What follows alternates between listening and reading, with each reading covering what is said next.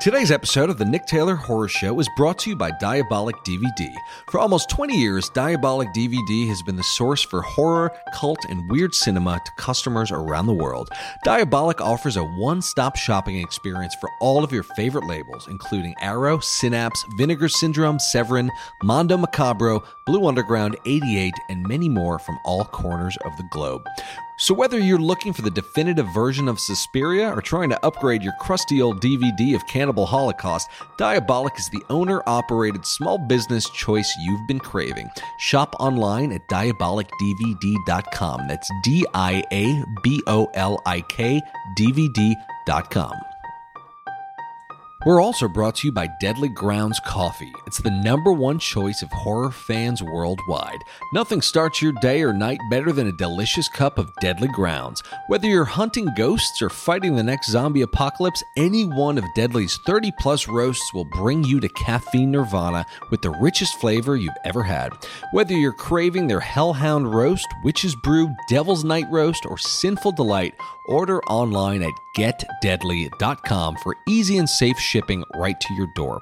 We know that once you go deadly, you won't go back. Join the deadly revolution today. Be bold, be different, be deadly. Deadly Grounds Coffee. Coffee to die for and zombie approved. Get some at getdeadly.com.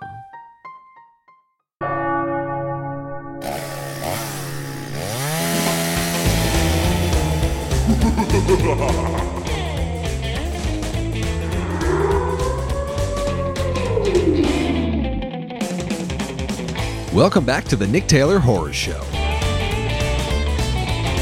Keith Thomas is an American writer and director who made his featured directorial debut with The Vigil from IFC Midnight. The Vigil tells the story of a young man in emotional recovery after fleeing from his Hasidic community, who is then called upon to perform an all-night vigil over the body of a recently deceased man in his widow's apartment. Everything is going fine until the young man realizes that the house is the host of a malevolent spirit. The Vigil was a great film. I personally love supernatural horror, but it's rare to see ghost movies that build upon Judaic mythology, which is what really allowed The Vigil to stand out as a very unique entry into supernatural horror. That plus its very poignant human drama made this a really exciting and just fresh film. In addition to The Vigil, Keith is also directing the remake of the Stephen King classic Firestarter under Blumhouse, which is really, really awesome. I talked to Keith all about the making of The Vigil, lessons learned from his directorial debut, Firestarter, as well as Judaic Demonology. All this and so much more on today's episode of the Nick Taylor Horror Show.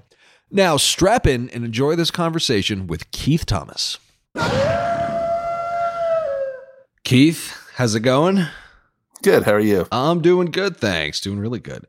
So really enjoyed The Vigil a lot. And I feel like there's this whole new... I was reading one of the other interviews that you did, and somebody mentioned that there's this whole other kind of Conjuring universe potential with Jewish mythology and Jewish demonology.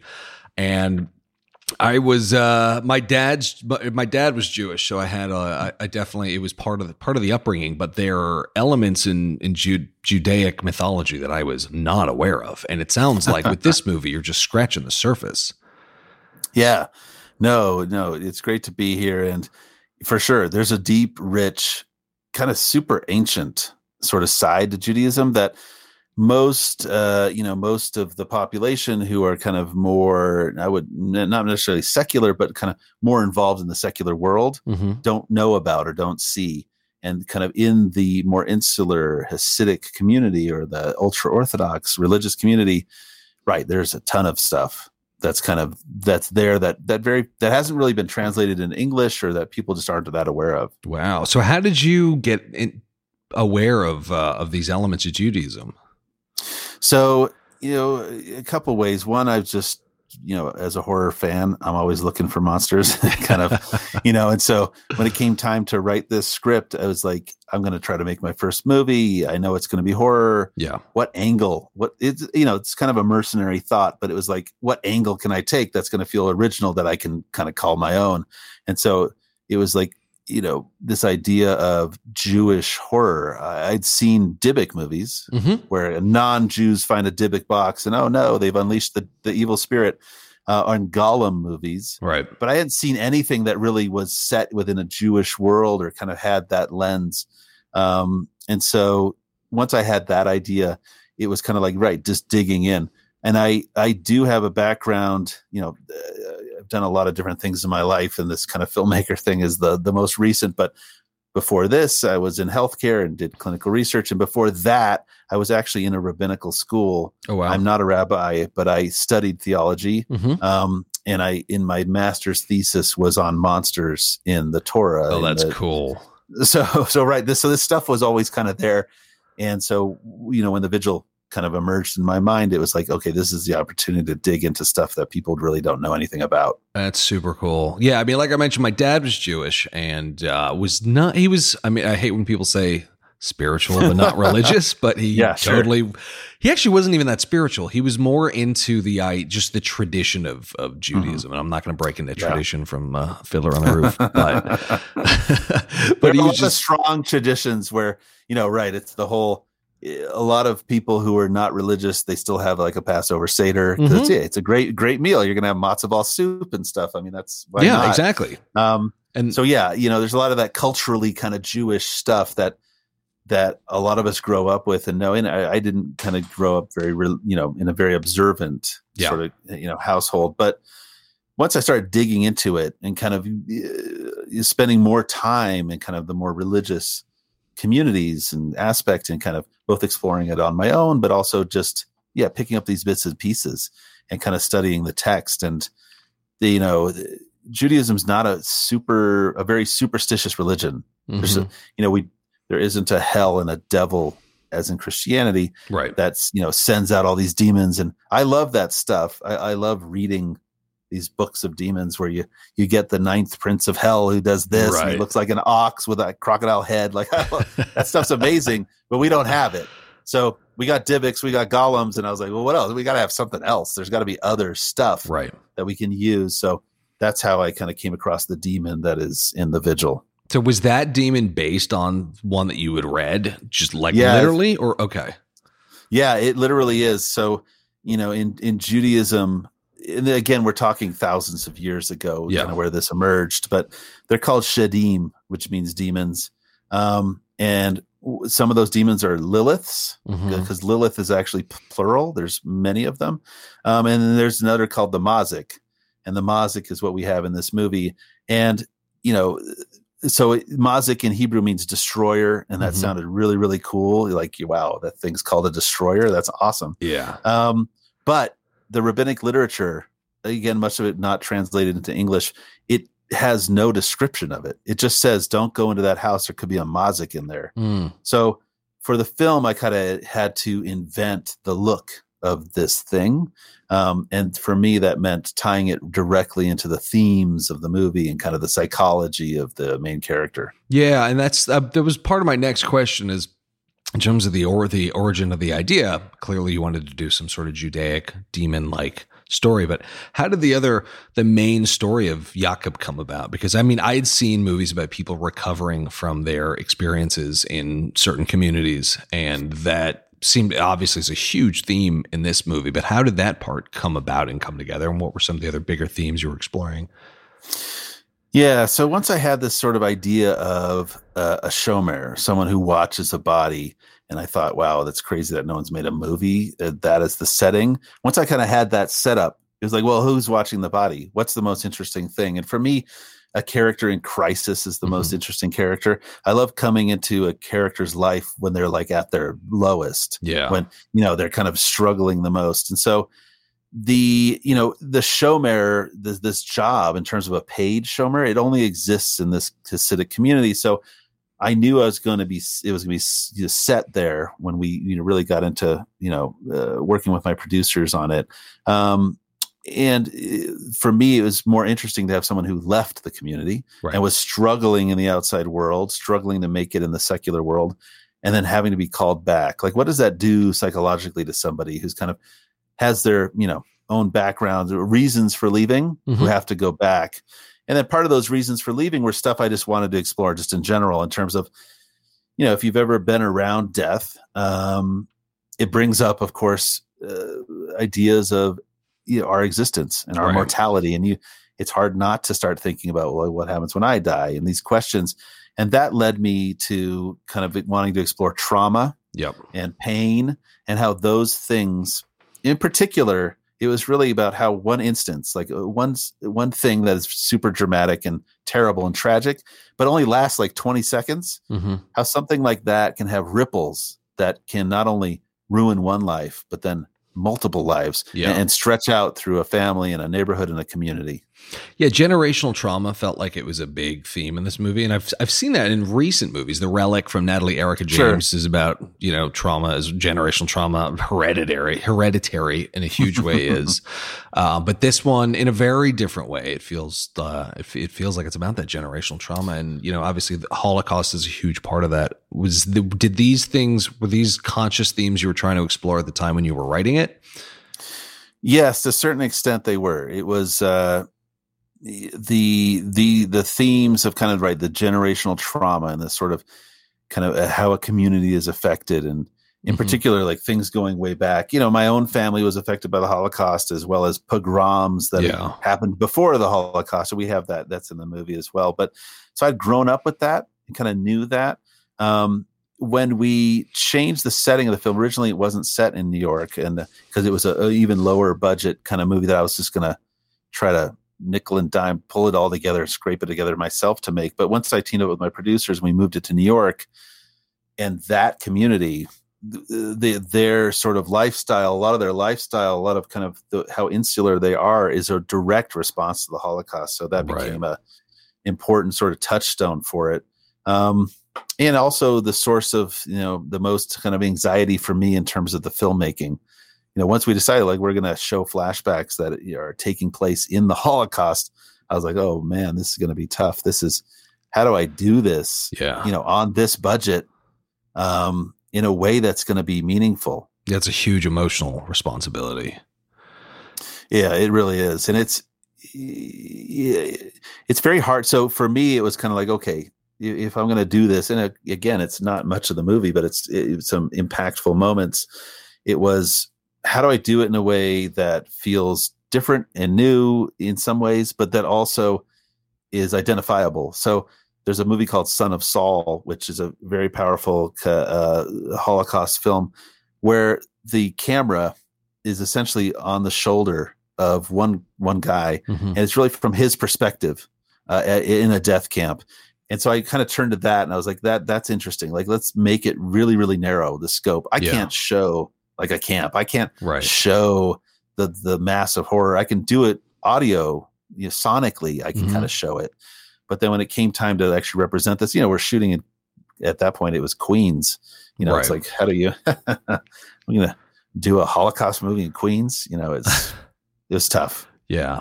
Well, it turned out great. It was a very intimate, but because it was so intimate, very, very effective scene for sure. Thanks. So how in terms of production, how did you get the movie off the ground? This was your feature debut, right? It was. Yeah. Yeah. And I had made a short film in 2017. That was kind of my boot camp, because I didn't go to film school or anything. And it was kind of, I'd been screenwriting for a while, and kind of it took me a while to find my voice in terms of what I wanted to make. And I realized, having worked on a number of films, that as a writer, for me to kind of capture that true vision of what I wanted, I'm going to have to make it myself. Yeah. So I made the short film as a sort of proof of concept, like a calling card to say, this is who I am, and this is what my vision is for filmmaking. And I was lucky enough that it worked, in the sense that I was able to meet people, and make headway on, bringing a feature film to life, which became The Vigil. I wrote The Vigil in 2018, and originally kind of my manager had sent it around, and there was some interest in it, but no one would let me direct. It was kind of one of those things of, we'll buy this, but you're not the director. And it's a tough decision too, because you're like, hey, I could sell this, but be a part of it. But at the same time, I was like, nah, this has got to be my stab. So my manager sent it to the producers, these guys at Boulder Light, who, Rafi and JD, both really young guys, And he said, "You're going to like these guys. These guys love the script and they get it." So I went to their office and I walk in, and they make only horror films for the most part, and, Contracted, and, they made a bunch of these horror films. So I walk in, and the walls are just filled with posters for horror films, like Freddy Krueger standing over there. And yet both these guys are Orthodox Jews with yarmulkes on. And I was like, wow, if anyone's going to make this, if anyone's making it, it's these guys. And so incredibly, from the time that I met them until we were on set was only 9 months, which is pretty incredible. So these guys are the real deal, and they like to act fast. Yeah. Yeah. And they pulled it together quickly, and it came together really nicely. That's pretty amazing. So the response has been pretty good as well, right? Yeah, it has. It has. And, it's funny when I wrote the film, and then when we were making the film, I had no idea I was just trying to make the best movie I could. Right. That was as true to the vision that it seemed as though people were buying in. Right. So we were getting great cast and great crew, because people were believing in this thing. And I was just like, look, I just need to execute it. Right. If I can execute this, then that's great. I kind of got, that's all I could hope for. Yeah. And then, to have it premiere at Toronto was just massive. We never expected that. And then getting distribution, and the response it's been incredible. And I guess it's kind of at the right time when people are interested in this sort of stuff and looking for horror films like this. And then also a testament to my, the team in terms of like giving it their all and really making something that I felt was true to what I wanted. Mm-hmm. That's amazing. And congratulations on that. And thanks. It's probably a good a time as any to talk about how this led to Firestarter. How did that come about? So the right people saw the Vigil on the festival circuit, and here we are. I'm sure I'm oversimplifying it, but how did the opportunity to direct Firestarter come about? Yeah, it's a fun story in that, so the Vigil premiered in Toronto in September. I go to Fantastic Fest every year, as I did till the pandemic, but and love Fantastic Fest in Austin, and I was there and just checking out films, just hanging low, and I got a call from my manager that Blumhouse wanted to meet, that they'd seen the Vigil and they wanted to meet. So I said, okay, sweet. So I went out to LA, and I kind of went into that meeting thinking, what am I going to pitch? You got to go in, you got to have something to pitch. So I had my ideas, and then also thinking, well, what else did they have? Like, what could they have that they might be interested in me for? Yep. Firestarter was definitely not one of the things that I had thought of. But then when Jason said, hey, Keith, I got an idea. How about I want you to do Firestarter? It was huge, right? It's one of those huge moments where not only was it a book that I loved and one of the first King novels that I read, but it was something that I really was passionate about, just in general, just as a story. It's kind of one of King's, it has this sort of psychic power. It's like Carrie in the sense that it has these psychic powers. It's about, involves drug studies, which is what I did for a job. Right. So there are a lot of interesting parallels. And I felt like we could make a new adaptation that was going to be, both deliver on what the book promised, and maybe the original film didn't, but at the same time take it in a fresh new direction. And then when I read the script by Scott Teems, who wrote the upcoming Halloween Kills, and he's done a bunch of stuff, and he's amazing. The script just blew me away, and it was pretty much at that moment I was like, yeah, I got to do this. So, it was great that Stephen King watched The Vigil, and it was huge. It was one of those moments of, it's a good feeling. A year after we made the film, to kind of have that sort of response, it was huge. That's so cool. Well, I'm sure a lot of details are under wraps, but what can you tell us about Firestarter so far? Yeah, I mean, we've got a great cast. Zac Efron's, officially been announced as Andy McGee, and we've got Michael Greyeyes, who'll be playing Rainbird, which is, he's an incredible actor as well. So I'm really, really psyched about the cast. I can say that, the Firestarter that I wanted to make and the Firestarter that both Blumhouse and Universal want to make is very intense. It's very visceral. It's very emotional. If you just want to see a movie about a little girl who, melts people from the inside of their head out, or, burns through, walls of people, you're going to see that.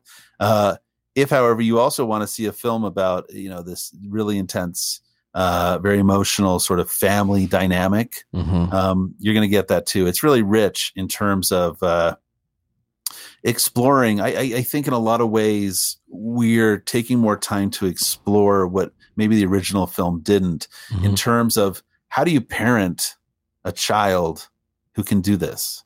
How do you, I think all of us, as a parent myself, you struggle with both, parenting a child, but also letting them become the person they're going to be, right? On their own and finding their own way.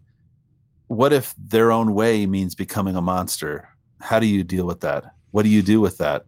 And, and you take that sort of pressure cooker situation, and then you have people after them, and you have this whole scenario of, essentially everyone wanting to capture this little girl who's to them a weapon, becomes really intense. And, we're really diving into that aspect of it. That's super cool. Yeah. I feel like some of the most compelling horror comes up with real ethical equations, as well as gets into real personal drama. And I feel like the intertwining of the two, delivering good scares while also creating a compelling emotional drama, it can be a really difficult dance. And I thought you did it beautifully in The Vigil. To go back to The Vigil, what was the approach for that in terms of writing? I mean, it was very emotionally poignant, but it was also very scary. And I always am thinking, the scares were legitimate and they were not jump scares, which I was, jump scares are just becoming taboo these days. But, it was legitimately frightening, but also very heartfelt. And it hit a lot of emotional chords and was deeply resonant from the perspective of, trauma, generational trauma, things like that. So, how do you intertwine all of that on a narrative that works and doesn't feel overburdened with, a story agenda, if that makes sense? No, yeah, it does. And it was tricky. It's kind of a hard needle to thread in that, right? You kind of want to have the best of both worlds. So, and it was something we had a lot of discussions about, me and my producers, in terms of they're like, Keith, how do you see this success? Is it an emotional movie and that's the success? Or is it a scary movie and that's where the success is? And of course, I was like, I want to try to do both. I want to try to hit both. But they are, right? They're different kind of sides of things. Scares in terms of manufacturing them and kind of how you develop them and build them within the production and then post-production. They're their own thing. They're very technical. And then the emotional stuff, of course, is coming from the actors and it's coming from, the script and kind of, so for me, trying to get both of those was kind of merging them together, so that for me, the best scares are ones that are directly tied to the emotional state of the character, because we're in their head. And so the scares have to be reflective of kind of what they're experiencing. At the same time, I tried to cover as many bases on scares as I could, because scares are subjective, right? It's just like comedy. Some people love slapstick, other people love dry British humor, and not the other. So some people, if something comes out of the dark at you, that's it. That's like a great scare. Other people, it's much more psychological. It's like, who am I actually talking to on this telephone? And that's the deeper scare. So I tried to work as much of that in as I could. Yeah. And then it just came time to, I think pretty early on, I decided that once he gets in that house till pretty much the end, it's like no holds barred. It's all scares, right? It's just, the overriding theme is dread in here, and I'm going to maximize it as much as I can, while at the same time digging into the character stuff. And once we got into pre-production, I was really kind of seeing it come together. That's when I was seeing that I was having the effect I wanted in terms of getting the scares to resonate beyond just these moments. Just these a lot of times scares are just every 5 minutes you need a scare. It's right. Boom, you hit it, boom, you hit, and whatever. It's just this little roller coaster moment.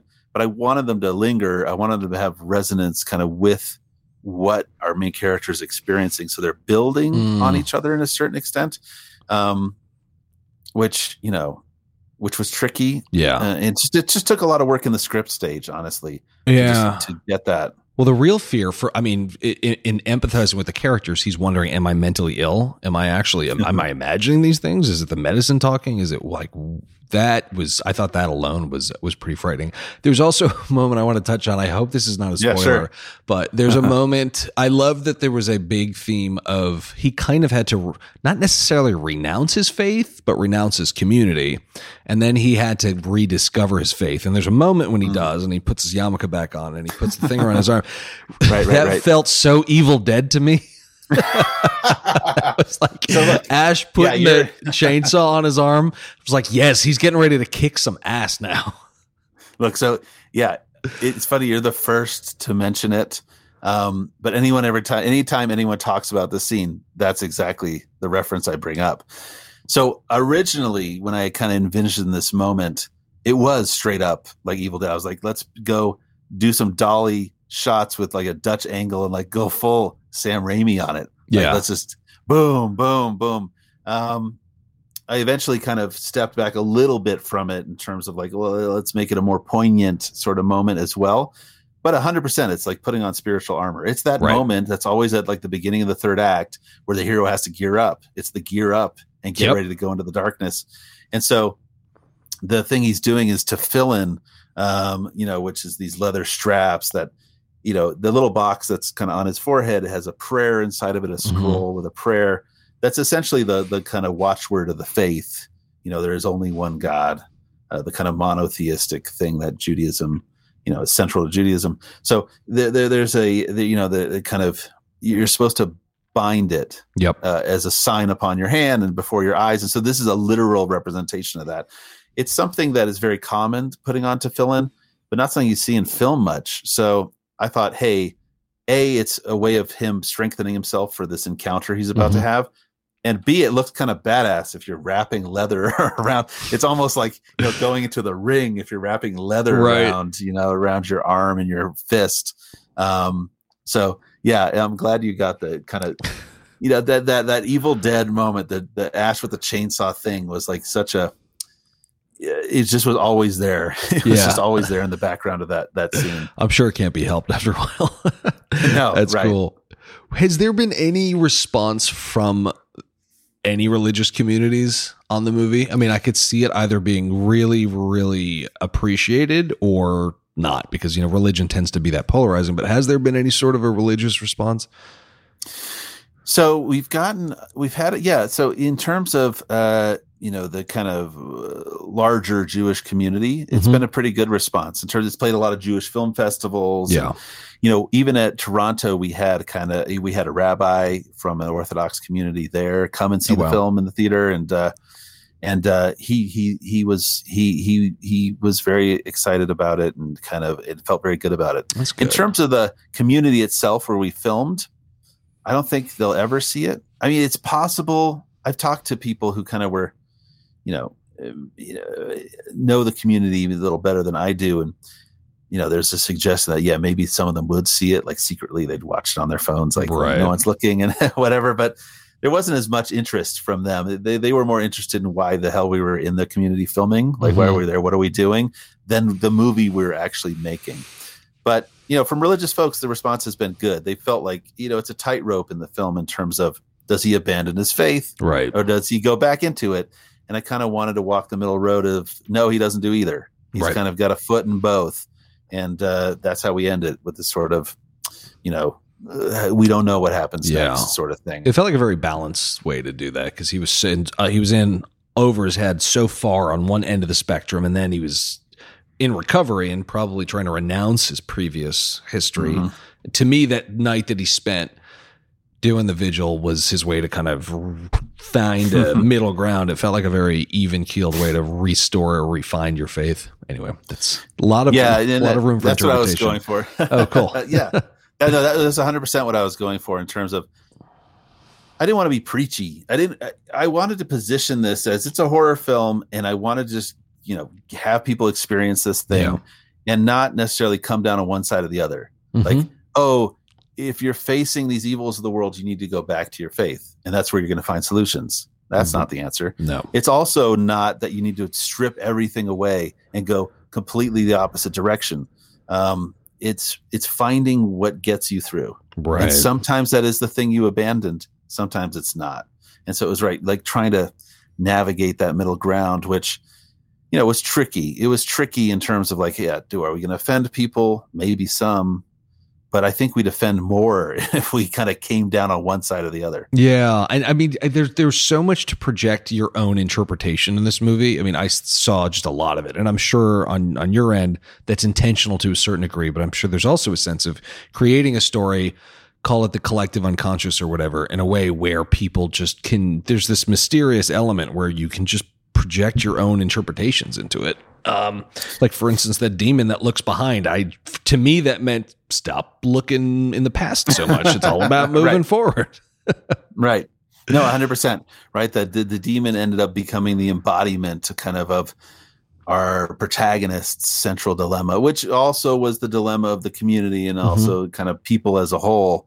And there were a lot of times, certainly in scripting, when you get that little nagging thing. Maybe it's a note that you get, or it's something just in the back of your head where it's like, add more exposition, make this clearer. And I really fought against all that, because at the end of the day, I thought it's going to resonate, even though people don't necessarily get it and or know the details of what's happening. So for me, it was very much, I kept thinking back to Alien in the sense that, what we don't see or we're only getting glimpses of is so much more powerful than the final reveal of this thing. And the same goes for the themes, and the same goes for the kind of character notes. Yeah.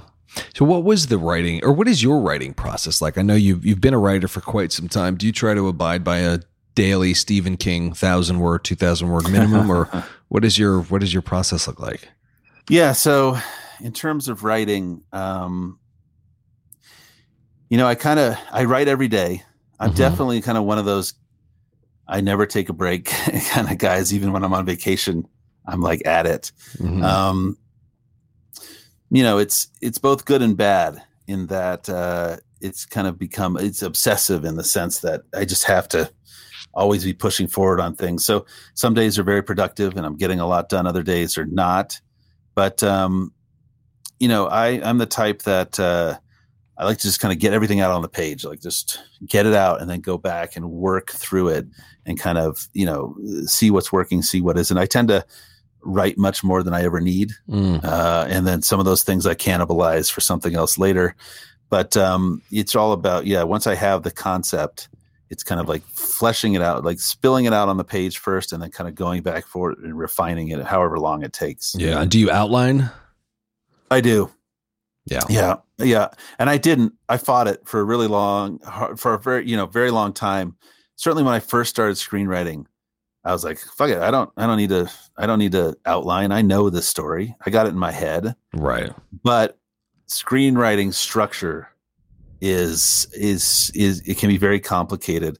And if you try to just stream of conscious it and you're just like, I'll get to the end, I'll figure it out, it's never going to work. So I learned, even though it's painful, and I think a lot of people, they kind of have this idea, I know my movie, I want to write this movie, and they just start going for it. You can actually make a lot of mistakes in kind of just diving into it right away. And you can find yourself in a place where you're not willing to kill your darlings, where you're keeping scenes that you do not need. Yeah. Because structurally you've fucked it up already and you're not going to be able to get what you want out of it. So it took me a while to get to outlining, but now I love outlining. I do, very short outlines, just a little treatment, and then a full outline. And then I'll even do like scriptments where I'm bringing dialogue into the outline. And before I go by the time I get to the actual script, I know exactly kind of where I'm going. And you're probably dying to just start writing at that point. Yeah, 100%. Because you can spend months and months and months on those outlines. Were there any resources that were helpful for you in terms of story structure or learning story structure that you turn to? A classic one for people is Save the Cat, but also Joseph Campbell and things like that. But where did you learn story structure, and do you return to anything to make sure it abides by any sort of specific structure? So I think I had read, a lot of the books, Story and Save the Cat and these sorts of things. And I tried to internalize as much of that sort of structure as I could. But then, of course, being being rebellious. I was like, I don't need structure. I don't need that structure. Right. Those are commercial Hollywood movies. I don't want to write those. I'm going to do my own thing. And of course I failed miserably trying not to do the structure. So then what I did is I just read every single script I could find, just reading them and looking just on the page. Okay, this is where this is happening. This is where this is happening. And it got to the point where I kind of internalized that, where I'd go to movies with I guess it was pretty obnoxious to me, but I'd have my phone out and I'd have a stopwatch on my phone, and I'd look for minute 11, what's happening in the movie, minute 15, what's happening in the movie, minute 25. And I'd see it, you'd see the structure right away. Right. Oh, there's a crossing of the threshold. There's all these things. So once I kind of internalized that, then I started really kind of finding liberation in the structure and then not fighting against it so much. In terms of kind of like what I turn to when I think about it, I guess Campbell to a certain extent. We're living in a great time in terms of like what's available on YouTube. There's a lot of amazing sort of introductory kind of screenwriting or film kind of production class stuff that's on YouTube. There's a lot of great kind of insightful folks there that can really that I found helpful myself. Mm-hmm. Okay, cool. So one thing we didn't get so much into is the actual physical filmmaking and element of making the Vigil. It sounds like you're a pretty hands-on director. How involved were you with actual selection of camera lenses and all of that? How involved were you with the physical aspect of making this movie? I tried to be as involved as I possibly could, kind of on every angle. Not a control freak, but just I had the vision in my head of what I needed it to look like. Mm-hmm. And so it was much more kind of collaborative on as many levels as I could be in terms of, selecting the lenses and having a crew that was very open and very collaborative as well. So Zach Cooperstein, the DP, and I, spent a lot of time in pre-production, shot listing, like incredibly detailed shot listing. We knew what lenses we wanted very early on. And we knew exactly, if we're on the 40 or the 50 millimeter, where we were with certain scenes. We photo boarded the movie, which was something I had never done before. Photo boarding, essentially. Yeah, it was basically using the lenses that we're going to shoot with, and then putting them on, using them through an app on the cell phone, and then I would stand in for each character, and we basically frame each shot. Oh wow! And by the end, we had basically a flip book where you could see the whole film if you flipped through it. Oh, that's cool. So that was great for my producers, and just to show anybody, it's like, yeah, this is what the movie looks like. Here it is. Right. So yeah, then it was, once we had figured all that stuff, then it was, as hands-on as I could be in terms of, the lighting and the atmosphere and kind of what we're doing here, but then also in the production design in terms of the authenticity of this place. But, for me, it was important to know kind of every little thing we're doing, like where everything is. So, if we open a drawer in the kitchen, what's in that drawer? I didn't want it to be that drawer is empty. We'd never open the drawer in the kitchen. No one ever looks in there, but I needed something to be there. Yeah. And I had to know what that was. Is it this spatula or that one? And it was kind of, the vision was like, yeah, it's that spatula. This is that house. So it was, being as minute in the detail as possible without being obnoxious. Yeah. In terms of like, It's a palpable difference, I think, you can feel when a director is that detail-oriented. Like Matt Weiner, for instance, who was behind Mad Men, he filled all the desks with the exact pencils that they would have had that year in 1960, whatever, and even matchboxes from that time period. And again, you never saw any of the stuff, but he filled the drawers with them, and the cast knew they were there, and the audience subconsciously sort of just could feel they were in good hands because it was so thorough. I feel like that's a big insight to just, you have to go above and beyond what's going to be on the screen to create a compelling and believable world. And it sounds like that's what you did. And it's kind of like a two-hander in the sense that, for example, we didn't build a set for the house. It's a real house. It's a house that one of the executive producers owned, and he was going to gut and remodel. And we moved in a few months after the elderly woman who lived in that house died there. And the wall, the dressing, the drapery, it's all hers. The carpet is hers. Oh, wow. And there's there's like I don't necessarily believe in kind of the, essence of somebody baked into the walls of a house, but it is. There's a certain feeling you get. And so this was a house that an elderly woman lived in. In my story, there's an elderly woman in this house. Like, that made perfect sense. Let's keep what's here. Let's use it.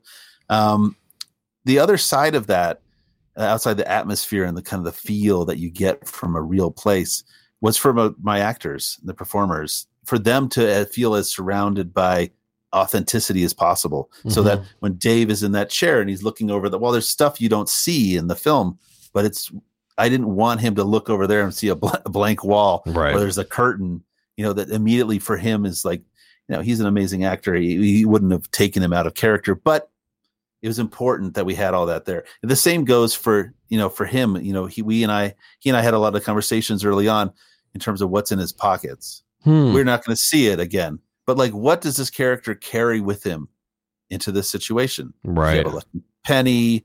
Is there a key to his apartment? Does he have a pen? Because you always need a pen. Like, what's in his pockets? Is there a receipt? Where's that receipt from? Where did he stop on the way here? What was he getting at the grocery store? Was he getting a Twinkie?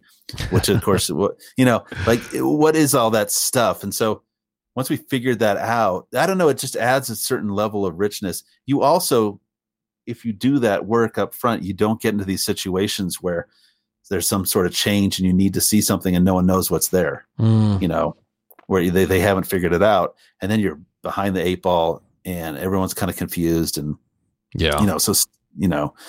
the more you can flesh that out, the better. Yeah, that makes a ton of sense.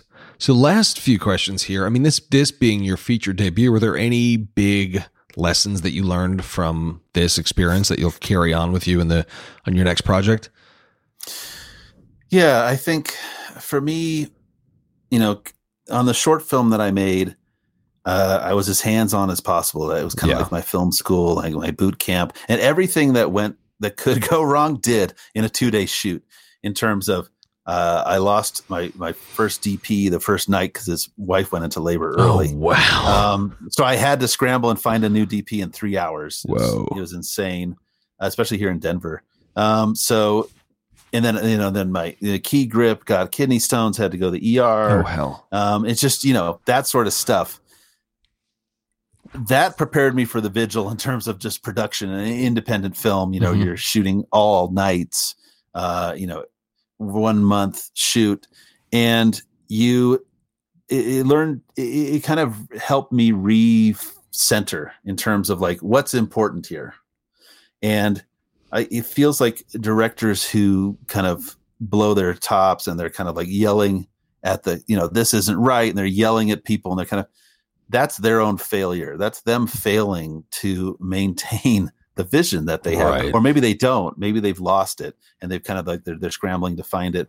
So for me, it was kind of every day before the shoot was kind of getting into the sort of Zen place as I could in terms of recentering that vision. Okay, here's the film.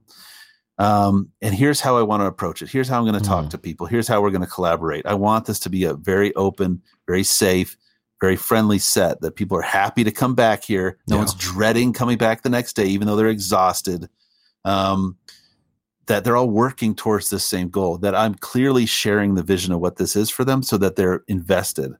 That was something that that really worked. And I felt, really strongly about kind of coming off the film, and something that I feel is going to be very important kind of moving forward. Whatever predict, as long as everyone around you not only gets what we're going for and feels it's important. Because if someone's like, oh, this guy doesn't give a shit about what this is, why should we? Then you'll start seeing the quality go down. But if everyone's kind of invested and believes that what you're talking about and you've seen clearly what this is going to be, then they're going to kind of, as long as they believe it, they're going to follow along. And that's how you get movies made.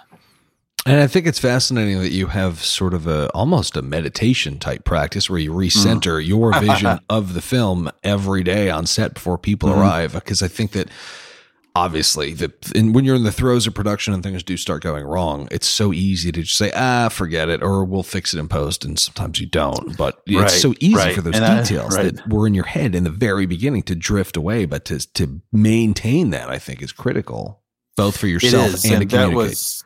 that phrase, "we'll fix it in post," is like my worst nightmare. That is like, that means I completely fucked up and something went wrong. And for me, for example, with the Vigil, there are no missing scenes. Everything we shot is in the film. There's nothing else. There are obviously other takes, but there's nothing. It's all there. And that was just a lot of pre-planning and figuring stuff out. But yeah, this sort of centering idea, especially when you don't have the luxury or the budget to shoot chronologically, when you're shooting scenes in out of order completely, it's also about maintaining the feel of the film and the kind of where you're at from one scene to the next, because you're thinking of the edit. You're like, well, we were just here. How did we leave that? How did that go? Yeah. And so, right. I mean, I suppose it was lucky we're in New York and I'd take a subway to the set every day. And it's like I had a 30-minute walk and then a 20-minute subway ride. So I had a lot of time to just kind of be in myself, and I would kind of go through the shots that day and I'd sketch out kind of what I wanted to do. And it's just right. This recentering was really important. And my DP, Zach Cooperstein, kind of did the same thing. He actually had like a little meditation session with his entire camera crew. They'd go outside onto the street and kind of sit around in a circle and just kind of close their eyes and just get there, because, sets can be incredibly stressful. Yeah. As much as you plan for something, obviously things go wrong, especially when you're doing practical effects like we were doing. There's always the chance that it does not going to work the way you wanted it to or something. So it's maintaining that cool at the same time, knowing intimately what that vision is and how you're going to stick to it. Yeah. So I know we're wrapping up, but you touched on something that I think is very important. I've talked to other directors about this, but I think it's, as you'd mentioned, when you're doing independent filmmaking, you're not always getting a lot of sleep. It's stressful, it's hectic, but having a safe space for your cast and crew that they enjoy coming to is critical for getting people through these really difficult time periods. So what were some of your keys for doing that? I mean, how did you create that kind of community on set where people were willing to work and completely bust their asses for you, underslept? Obviously, you're not exploiting them, but these are circumstances that are difficult, and it's what filmmaking's all about. But you do have to make it worthwhile, and they do need to feel like they're building something. I mean, how do you create that sense of community on set? I think in the initial stages, it's just really showing them your passion for this thing, what this means to you, and that if we can achieve it, it's going to be something special. So they feel like they're working for something special, not just a cash grab or just working on something that's like, oh yeah, I have to do this because whatever, my other thing fell through. That it truly means something to you, that this is something you're obsessed with, that you have to see made in the world, and you can't do it alone, that you rely upon them to help you do it. The other thing is knowing everybody who's there. It's kind of crazy to me that, some directors don't even bother with knowing who the grips are or knowing, second AC. And it's, there's a holier than thou kind of thing that I think happens with a lot of filmmakers, which I also think comes from a place of insecurity. Totally. In terms of being like, but when you're on set, every single person, you're all just different cogs in the same machine. Oh yeah. And if one of you isn't functioning right, then the others aren't going to. So, there's no one more important. Sure, when it comes time to yell action and where things going, it falls on the director to make sure that that they're running the way things are going, the way you need it, and you're getting the vision you want. If you have to do another take, you have to do another take. And if you have to do 10 other takes, you do 10 other takes. But if people have bought into the vision, they feel respected. They're not like, I'm not like looking off camera and being like, hey, you to a grip or something or a PA, and the other thing is, I wanted to make it very open and clear that anyone could ask me anything. I'm the keeper of the vision on the movie. Right. If someone wanted to know why we're doing something, why are we setting up this way? Why are we lighting it that way? Come to me and just ask me. I'm here. I'm right. This is what I'm here for. This is what I'm being paid to do. So it's not so much that I'm in some sort of bubble where no one can approach me. Oh, Keith has to do his thinking. He's out in his tent where he's got his hookah and he's going to do his thing. Don't bug him. No, come and bug me. Because I need everybody on set, everybody, no matter what they're doing. If it's, the PA to the grip to the, AC to, whatever, they all understand what we're making and why we're making it. And so if I have to kind of reinforce that or kind of help them with it, they should feel free to talk to me directly. And I think that really helped. It made it much more like a family. We're all in this together, especially in a small house like that where you're all literally on top of each other. Yeah. That helps. Yeah, that makes all the sense in the world. Well, Keith, this was a whole lot of fun. Thank you. Any parting advice for those aspiring filmmakers out there? Yeah, look, this is wonderful. It was great talking to you. I think, for me, I wouldn't take my journey into filmmaking as a path to follow. I spent a lot of time in lots of different careers, and only kind of coming here through all sorts of random instances and bits of fate. But the one thing that I learned myself, having written screenplays for a long time and wanting to be a filmmaker, was that you kind of just have to do it. For me, it was making that short film. It was kind of, if you have some money lying around, it doesn't take much, honestly, with the technology that exists today. Yeah. Just make it. The other thing I would add to that is, do not make your first draft. Do not sit down, write a first draft and think, I got this thing, I can do it. Because I guarantee you do not. When you're making your first film, you have all the time in the world to perfect it, to get that script right. No one's asking for it. No one's waiting for it. Once you do make something, then they will be waiting for it. Then they will be asking. Then you only have 6 weeks to turn around a draft. But before then, you have all the time in the world. Make it count. I'm not going to start quoting Eminem, but you really only have one shot. You really do. And if you go out on the wrong foot, that's going to hurt you in the long run. So take your time, figure it out, and then don't show it to everybody. Go and make something, even if it's 2 minutes long. The last thing I'd say about it is, whatever that thing is, it's got to be very personal. You have to be super passionate about it. It can't be something that you're just a fan of. If you're like, hey, I got a great idea to kind of use something like this shot in this movie and kind of call it wouldn't be cool if we did this sort of thing like they did. That probably won't work. It has to come from you. It has to be organic and innate. And if it is, people will notice. People will see it. And then that's how you get your foot in the door. Okay, great. Perfect place to end. Keith, thank you so much. Awesome. Yeah, thank you. It was a lot of fun. All right. Here, as always, are some key takeaways from this conversation with Keith. Number 1, film in authentic sets. When location scouting for The Vigil, Keith and his team came across an apartment that was formerly occupied by an older woman who had recently passed away, whereby all of her possessions were left exactly as she had left them. When filming, Keith barely touched the apartment, leaving everything exactly where it was to create an atmosphere in an authentically detailed set that you could just feel. This is an interesting idea, and you definitely don't need to rent the homes of people who recently died, but do consider shooting in people's untouched living environments, especially if they match the identities of your characters. This can inexpensively create a level of realism that you can't orchestrate otherwise. Number 2, outline. As a writer, Keith outlines before he writes. There are multiple types of writers, and 2 common archetypes are the planner and the pantser. The planner outlines everything from plot to story, character arcs, details, and dialogue, whereby the pantser takes a basic idea and begins writing immediately, allowing the story to unfold on its own. The term pantser comes from writing by the seam of your pants. Clive Barker is a planner and goes to great lengths to outline all of his work prior to putting pen to paper, whereas both Quentin Tarantino and Stephen King are both pantsers, who begin writing with a basic idea and then allow their characters to dictate how the story unfolds.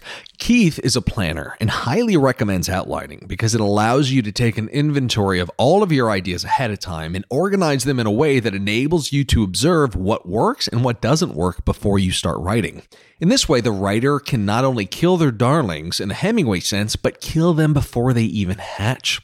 Whether you're a pantser or a planner, outlining has the power to save you a lot of time and heartache during the writing process by presenting you with a 30,000-foot view of your story in a way where you can understand what works and what doesn't work ahead of time. Number 3, recenter every day on set. A lot of directors have talked about their own versions of meditation while they're in production. Keith's is very simple, but powerful. Every day before everyone arrives, he reminds himself of his vision of the movie, often visualizing it in his mind. He meditates on the plot, the characters, the tone, and the story, and he does this every day when he's filming. This enables him to remain constantly in touch with the details of his vision for the movie, which is always at risk of being compromised due to the many distractions that can occur on set. It's important to have a rudder as a director in order to protect you from straying from your vision. A meditation practice is a great way to accomplish this. Anyway, guys, thank you as always for listening. If you enjoyed this episode, why not share it with your friends and family on social media? Don't forget to follow the show on Instagram at I'm Nick Taylor and say hello while you're there. Thanks again for listening to the Nick Taylor Horror Show.